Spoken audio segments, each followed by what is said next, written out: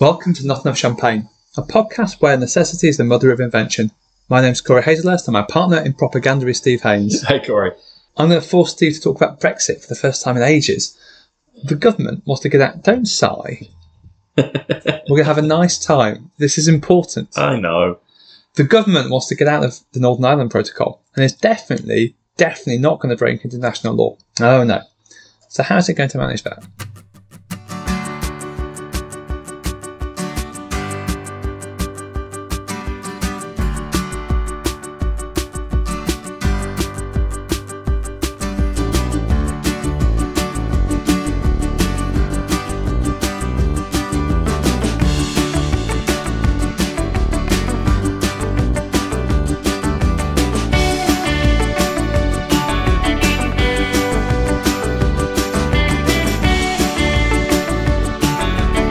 Let's just recap how we got here, Steve. We have talked about this in the podcast before. On the other hand, because either the government or Lord Frost, in one of his many rare interventions that only happen every 16 hours, it can be sometimes hard to remember how we got here.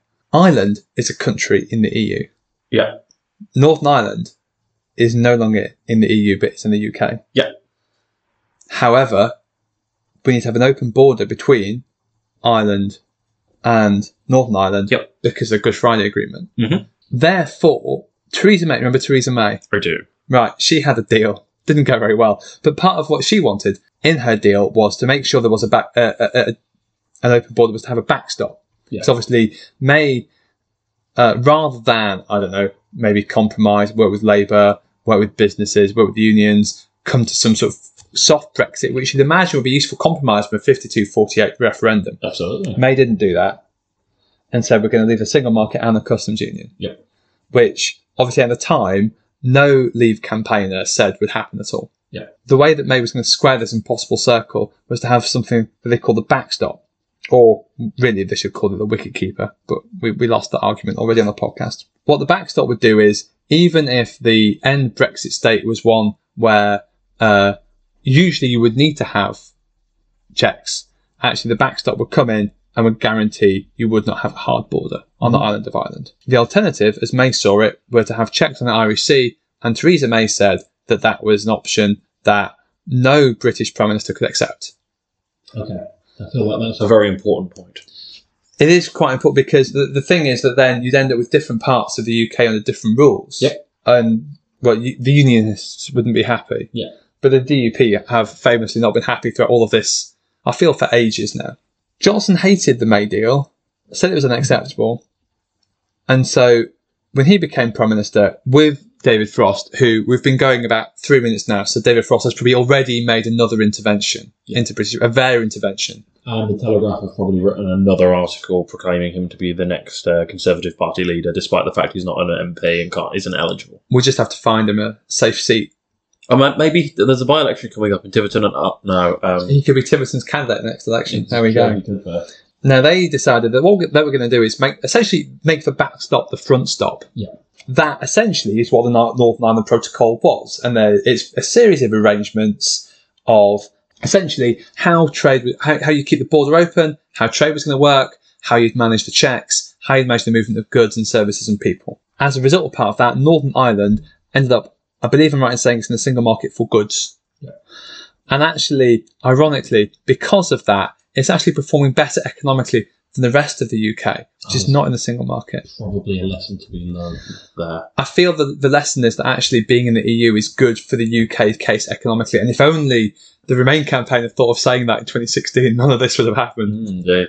And then Johnson won an election on this deal and said that he was going to get Brexit done. You probably haven't heard. It was on a couple of efforts. Some kind of microwavable oven-ready deal. There's a microwave oven-ready deal. I remember we had a podcast during that election campaign because there was a dinner he was at and was definitely sober with some Northern Ireland businessmen. And he said to them, he looked them in the eye, Steve, as Boris Johnson always does. He looked them in the eye and said there would be no checks on the Irish Sea and no business's paperwork would increase as a result of his Brexit deal. And lo and behold... Well, so it turns out that's all rubbish and not true, and the UK government doesn't like the Northern Ireland Protocol. Even though they negotiated it. Yeah. What there is in the Northern Ireland Protocol, there is a thing called Article 16, which you've probably heard about because every so often, Lord Frost, in one of his very rare interventions, another one's already happened. Mm-hmm. And this was agreed with the EU. And basically what it says is that if there are issues with how the protocol's working out, there are some safeguarding measures that essentially will work together and work it out. Yeah. And every so often, usually, especially when Liz Truss becomes Foreign Secretary and Liz Truss realised that what she really believed in wasn't the abolition of the monarchy or remaining in the EU or leaving the EU, she now firmly believes in being Prime Minister. Yeah. And essentially that manifests itself in two ways. One of them is by dressing like Margaret Thatcher, and one of them is courting the ERG by... You forgot the third way, which is making sure that she has all of the photo shoots taken, which just happened to mimic a load of things that Thatcher did. That's true. I feel the third way is something different, actually. But it's a bit dated now. I mean, according to some of the left. Gerhard Schröder's interpretation of the third way is not the same as Tony Blair's. Big numbers. Aggressive centrism or mates with Vladimir Putin. It's hard. But actually, the UK government has not invoked Article 16. And this is an important, which we'll get to. Yeah. I promise we'll get there, Steve. I know it's been a while. But the other thing is that actually it turns out that this threat, in inverted commas, was never actually a threat because the UK government was never going to do it and it didn't do it. Yeah. Right. The UK government did try and find another way to get out of Northern Ireland Protocol last year. And Brandon Lewis had a very memorable phrase, didn't he? Did he? He said to the House of Commons, actually, we are going to break international law, but we're only going to do it in limited ways, wasn't a it? limited and specific way. Only it turns out it's a really bad idea to say before something happens that what you're doing is illegal. Who would have thought? I mean, given the behaviour of this government in certain other areas of criminality and legality, it isn't necessarily surprising that they would also, in advance, turn around and say, no, we're going to break the law. I mean, we should probably maybe give Brandon Lewis credit for honesty. Yeah. If Richard Nixon had come out to David Frost and said, when the President of the United States breaks the law in a very limited and specific way, that means it's not illegal. And legal officers resigned. There was a bit of a fuss, a bit of farrago, and the government realised they couldn't do that. Yeah. So what they've tried to do is say that what they're doing now is legal. And the way they've sort of done that is it's a similar precedent actually to how the Blair government essentially tried to make a legal case for the invasion of Iraq. In that essentially you try and find a law officer who'll do it and they say, actually, I'm not really sure that's true. And eventually you end up in a situation where the Attorney General, in that case, James Goldsmith, in this case, Willa Braverman, tries to find a way of saying that what they're doing is legal.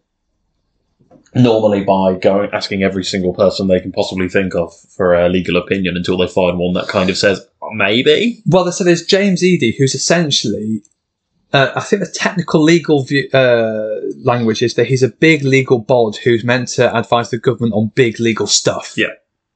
And the government said, is this legal?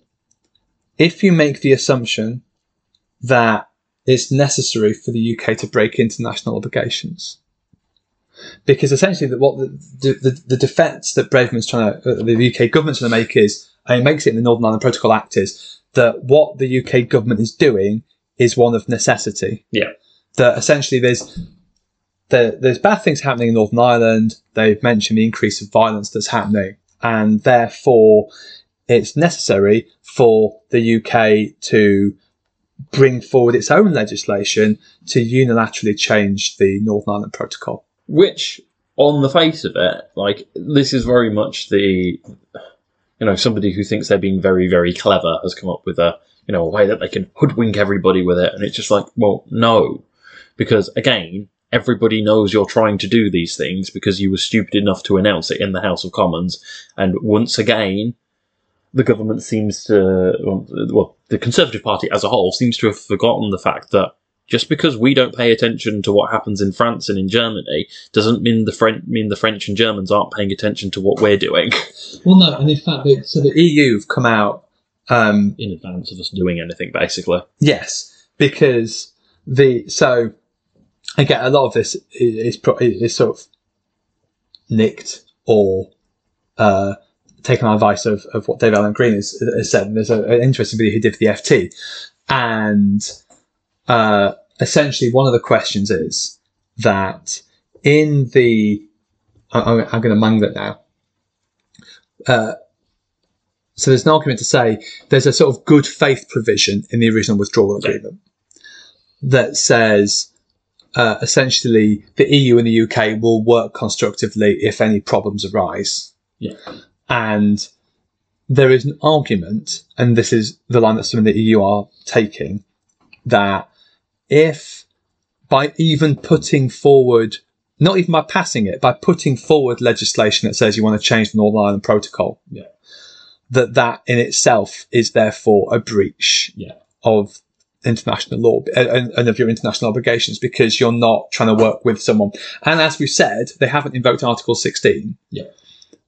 What they've done is just go straight to Parliament to try and fix the problem rather than going to the EU first. Yeah, and fundamentally this is because it's very much the typical problem that this government has, in that they've got a problem, or what they perceive as a problem, but they can't solve it because solving it is hard and difficult and means you actually need to think about things and make choices that might be unpopular within your own party, or might be unpopular with the country at large in some way, or just might be unpopular with your base in the electorate. And they just look at that bulk and go, "Oh no, we don't want to do that. Let's see if we can just do something else that gives us a good headline." And I think it's also because what they're Trying to do is fundamentally impossible. Yeah. And if, listener, you have been, let's say you come onto this because you've accidentally played all 300 of our episodes back to back in some sort of phrasing frenzy, in which case you no doubt have too many puns and a hatred of Phil Willis, and we applaud you for that. But you'll notice that actually a lot of that there are only a few ways that you can have an open border. The UK could have chosen a Brexit which kept us in some form of customs union, so you wouldn't have to have checks. You could make sure you're in the single market, which would mean you can't divert regulations, because obviously what the EU doesn't want is it wants to protect the integrity of the single market and doesn't want, say, products with lesser standards coming in by the back door. But there were loads of things tried by Conservative backbenchers. Remember the Malthouse Compromise? Oh God, I can't remember what it was, but it was a thing. I remember there was about 3 weeks where we were like, "Oh, Kit Malthouse might actually be the..." Oh no. No. David Davis talked about technological solutions. Oh God, I'd forgotten about that. So basically, I think magic drones. Yeah, it was just pure science fiction, but not even good science fiction. No, so it's, and that's the thing, is that the EU foolishly, Steve, because they're statist technocrats, demanded that we actually had a solutions that might exist now rather than 20 years in the future. I think that's partly because when the Brexit referendum happened, which is now 6 short years ago, no one, certainly in England, really gave much of a thought to what was happening in Ireland. Tony Blair and John Major did a joint press conference. I don't remember that press conference happening at the time. We certainly didn't talk about it on the podcast. Well, because, and this is the thing, at the time, if you go back and look at everything that was said by the Leave campaign, the notion was, of course we're not going to leave the single market. Of course we're not going to leave the customs union. Brexit isn't about like leaving ineffectively the European free trade area. It's about taking back control away from certain overpowering, legislation which isn't necessarily relevant to the UK, etc., etc., etc. But then that all went out the window the minute Cameron stood down. It suddenly became effectively a race to the bottom of who can say they're going to pass the hardest Brexit. And you had, basically, because you had Steve Baker there as a result of May's decision to call an early election, which she then lost her majority, just kind of going, "You can't do anything without me, so keep me happy." But I think it's so. I think there's a few things. The interesting thing is actually that Dan Hannan is now saying, we should have just gone for the single market." You go, it's your fault. You were one of the ones who came out and said, "Well, we're not going to leave this. We're not going to do this." And then you've been cheerleading, Theresa May's position, Boris Johnson's position, every step of the way. In fact, in a number of instances, demanding they go further. Well, no, and part of Theresa May does have a lot of the blame here because, as we've said, she made a decision that Brexit was about immigration, and therefore the UK had to control its own freedom of movement, and therefore we did have to leave the single market and the customs union. She could, as I said in the sort of recap at the start, there's no reason why she couldn't have found a cross-party consensus for what was called a soft Brexit at the time. And she refuted that because Theresa May is not a cross-party consensual politician. No.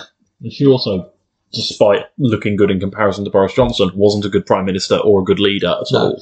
Again, if David Cameron had stayed on, he could. I think Cameron's a sort of cross-party politician who would have done that. Cameron would have probably gotten through a Brexit that would have been probably leaving some single market, staying in customs union or something like that. But it would have been enough of a compromise that, other than the absolute diehards on both sides, everyone goes, job done, let's move on. But I think the problem is that the people behind Brexit have always sort of had this idea of victimhood and betrayal, and Chris Gray and Fintan O'Toole have written about this extensively. And I think if something like that would have happened, actually, people like Boris Johnson would have said this is a massive betrayal. Yeah. And would have probably used it to go into number 10 and try and unpick all of it anyway. Yeah. Which is an interesting, maybe counterfactual to do. Yeah. But not today. No. So as I say, yes. So the UK government is trying to make the argument that necessity is, as we said in the episode, the mother of invention. Thing is, that's not always a defence. So, did you do A-level law? I did not. No. So there's a case I've completely forgotten the name of it because I only had a very superficial understanding of A-level law. But there was a case David Allen Green reminded me of that I must have had to remember back in whenever I did law A-level in 2005, R.V. Dudley and Stephen, which was essentially ruling that necessity isn't a defence to murder. And R.V. Dudley and Stephen is about sailors who are on a boat that get shipwrecked, and there's 4 sailors out in the middle of the sea. They don't have any food, and so 2 sailors decide to kill and eat the cabin boy. And when they come back, they confess to this and assume that they're not going to be found guilty of murder because it was that or die. Right. Except, spoilers for anyone who does A-level law, the court found actually, no, you can't use necessity as defence in murder, and they found them guilty. Yeah. So there's that. There's also, as we've said, the fact that Article 16 exists, so it's not like there's something else you could do. And there's 4 things, essentially, that the government would need to prove that this is necessary. One of them is that it's about safeguarding an essential interest that's in peril, that peril is grave and imminent, that course of action you're taking is the only way available, and no other essential interest is impaired. So let's go through those one by one. Right. So what's the first one? So safeguard an essential interest is in peril. So there is a definite question as to what interest is imperiled by, according to the government. Like, if they are trying to make that case nationally, they have failed to do so, because I couldn't even tell you what they think that is. Like, the strongest thing that I could point to in terms of that might be it imperils the existence of the union, in that it's helping harbour, the divisions at Stormont, etc., which in turn is leading potentially to, more nationalist public feeling in Northern Ireland or something like that. Maybe you could make that point, but that's something that isn't immediate, which we'll come on to the next point. Yeah, because the peril needs to be grave and imminent. Yeah, which it isn't. So, big cross on that one as well. The course of action is the only way available. Well, Article 16 hasn't been triggered. And no other essential interest is impaired. Again, I can't think of anything that's relevant for that aspect. So I think there's a few interesting things here. So we've sort of talked about what it says for Brexit, I think. But I suppose what we haven't sort of talked about is there's almost 2 kinds of Brexit. We talked about Dan Hannan on these, but you've kind of got the sort of global Britain view of Brexit, which was that you'd have, and we've talked about this before, buccaneering is always the word used in terms of trade deals. And then you've also got the sort of free market Singapore on Thames Yeah. That essentially we could leave the EU and deregulate everything and undercut. And both of those, I think, are in peril. The Singapore-on-Thames one is undercut by the fact that actually they want a low-tax, low-state economy when we've got a high-tax state where the Labour's seen as more a low-tax party than the Conservatives, so they're not happy. But the thing with global Britain is if you're going to do global trade deals, be part of a global rules-based system, you then need to actually follow the rules that you agree to. Because otherwise, no one's going to want to do any trade deals with you. Because this is the thing. Like, the government's been very big to try and big up the relatively small trade deals that they have been able to sign, which for the most part have just been the continuation of what we've already agreed. But we were signed up under EU rules rather than a bilateral agreement. Therefore, they needed to be re-agreed with a few minor tweaks here and there, just because that's how these things work. They've done these smaller deals, but there's not been anything particularly meaty. And the issue you've got is that if your primary trade deal and your primary trading partner, who just happens to be one of the biggest trading blocs in the world, is basically stood internationally going, they keep on threatening to break the law. They keep on threatening to break the law. They keep on threatening to break the law. And everybody knows this. Everybody's paying attention to these things because why wouldn't they be? This is what international politics is all about. And as a result, all of those, those potential trade deals that might exist in some form, a lot of your more serious kind of players, like say the US, would look at it and go, no, because you're not a good faith actor. You are not going to be acting in good faith during negotiations. You're not going to be acting in good faith afterwards, because we've already seen that you can negotiate something directly yourself and then say no, this isn't good enough. Which is a very different situation to what you might have, say, with, where Trump was like, oh, I want to renegotiate NAFTA, and things like that, which, not to get into the pluses or minuses of that, it was a long-standing treaty, was not negotiated directly by Trump himself or any of of his administration. Therefore, it's valid to criticise it and go, I would want to do things differently. If Trump had negotiated it, that would be an absolutely ridiculous position for them to have. Yet, lo and behold, that is where the British government is with its own EU agreement. And I think that it sort of builds on, we haven't talked About Boris Johnson's ethics advisor resigning. Well, this latest resignation, Lord Geit, about whether or not it's legal for the government to intervene on steel tariffs to sort of break its WTO obligations. Not going to go into it, partly because I'm not really an expert in WTO trade negotiations, but in terms of, from what I can gather, there is potentially a route that a country can say, okay, we have got these obligations, but actually there's this thing that means we should do this, which means I'm not able for this to negotiate. We don't have this obligation. Yeah, you can basically just say, we're going to be working on WTO rules. This is like a baseline for everything. But I think even what Johnson's trying to do with steel tariffs, I think is not even that. Exactly, which is the thing. So even the baseline rules, they're saying we don't want to play by them. Remember when WTO rules was the worst case scenario? It was the hipster term for a no deal Brexit. Yeah. But actually, if that happens, well, what Russia, China, America, what are they going to do to us? Like we don't have. We've talked about this before on the podcast. In terms of big trading blocks, Britain is not a big trading block. Yeah.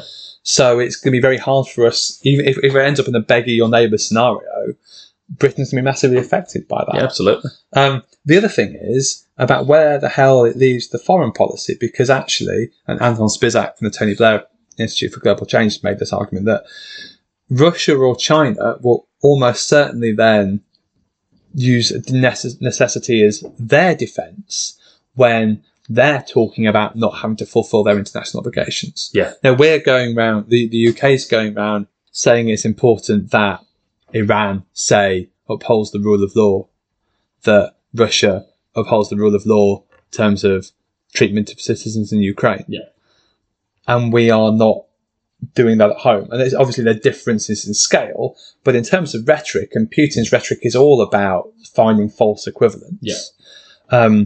you sort of need to act your values a little bit. And so that, and actually, I think your point about Trump and NAFTA is an interesting one, because I suppose democracies like Britain and the US can tend to be quite short-termist in this, and it can change with the whim of individual governments. Whereas especially a regime like China that genuinely is looking sort of 5, 10, 20 years ahead, and you've got this chop and turn of political changes are really quite significant. Yeah, absolutely. Then the other thing I think maybe it shows about Brexit is just this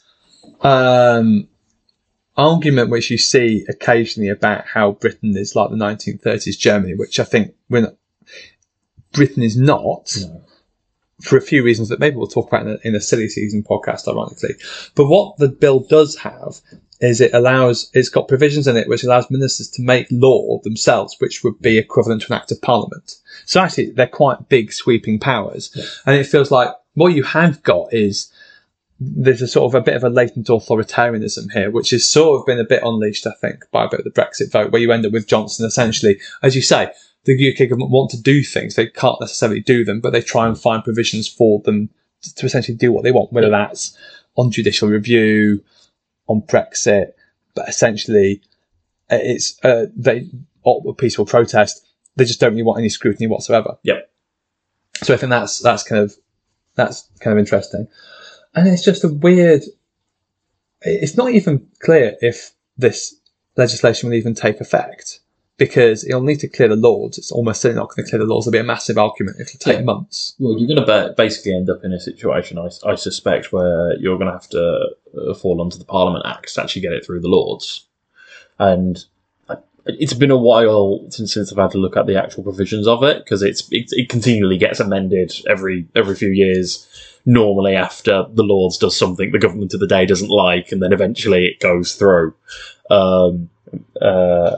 In some form, but I think there's still time elements linked to the Parliament Act, which, if that is the case, depending on the timescales of this, could they even get it through before they have another election? I think that there's also, my recollection of the Parliament Act is that usually the convention is that the Lords won't block anything that's in the party's manifesto. Yeah. I'm not quite sure what it is. What's the convention if a government's trying to undo a manifesto commitment? Yeah, exactly. There's certain types of bills that they just don't play ball with in terms of, like, I think like the budget and things like that just get kind of hand waved through by the Lords. But yeah, and the things in the manifesto tend to get it's hands off as well, but anything outside of that tends to get viewed as fair game, and like it's 3 or 4 times I think it is that it can be battered back before they can even activate it and just say, no, we're ignoring this. So it's got to go through 3 to 4 different readings minimum before of the House of Commons before it gets up there. So you could be in a situation where probably a year from now it might just be getting through. Heaven knows how many interventions by Lord Frost would have had by that point. Yeah, let's not even think about that. I don't think I can count that high. Tell you what, we can count, listeners, and that's the number of backers we have on Patreon. Oh, nice segue. If you want us to get to an uncountable figure, maybe so that we can gain followers at the rate of one of Lord Frost's early interventions, rare interventions, what would you have to do to make that happen, Steve? You could head over to patreon.com/notenough-champagne, where for a couple of quid every month you can back us, and all the costs go to basically keeping this thing running. We put out content just that's unique for our backers over there, early access to bits and pieces as well. So all a very good, happy time over there. Our website's notenoughchampagne.com. Our Facebook page is facebook.com/notenoughchampagne. James Cram designed the logo. You can follow him on Twitter at James Cram, and Dave Tepper composed our theme tune, Plucky Good Times. I'm at Paperback Rioter. I'm at Acoustic Radical. Happy plotting.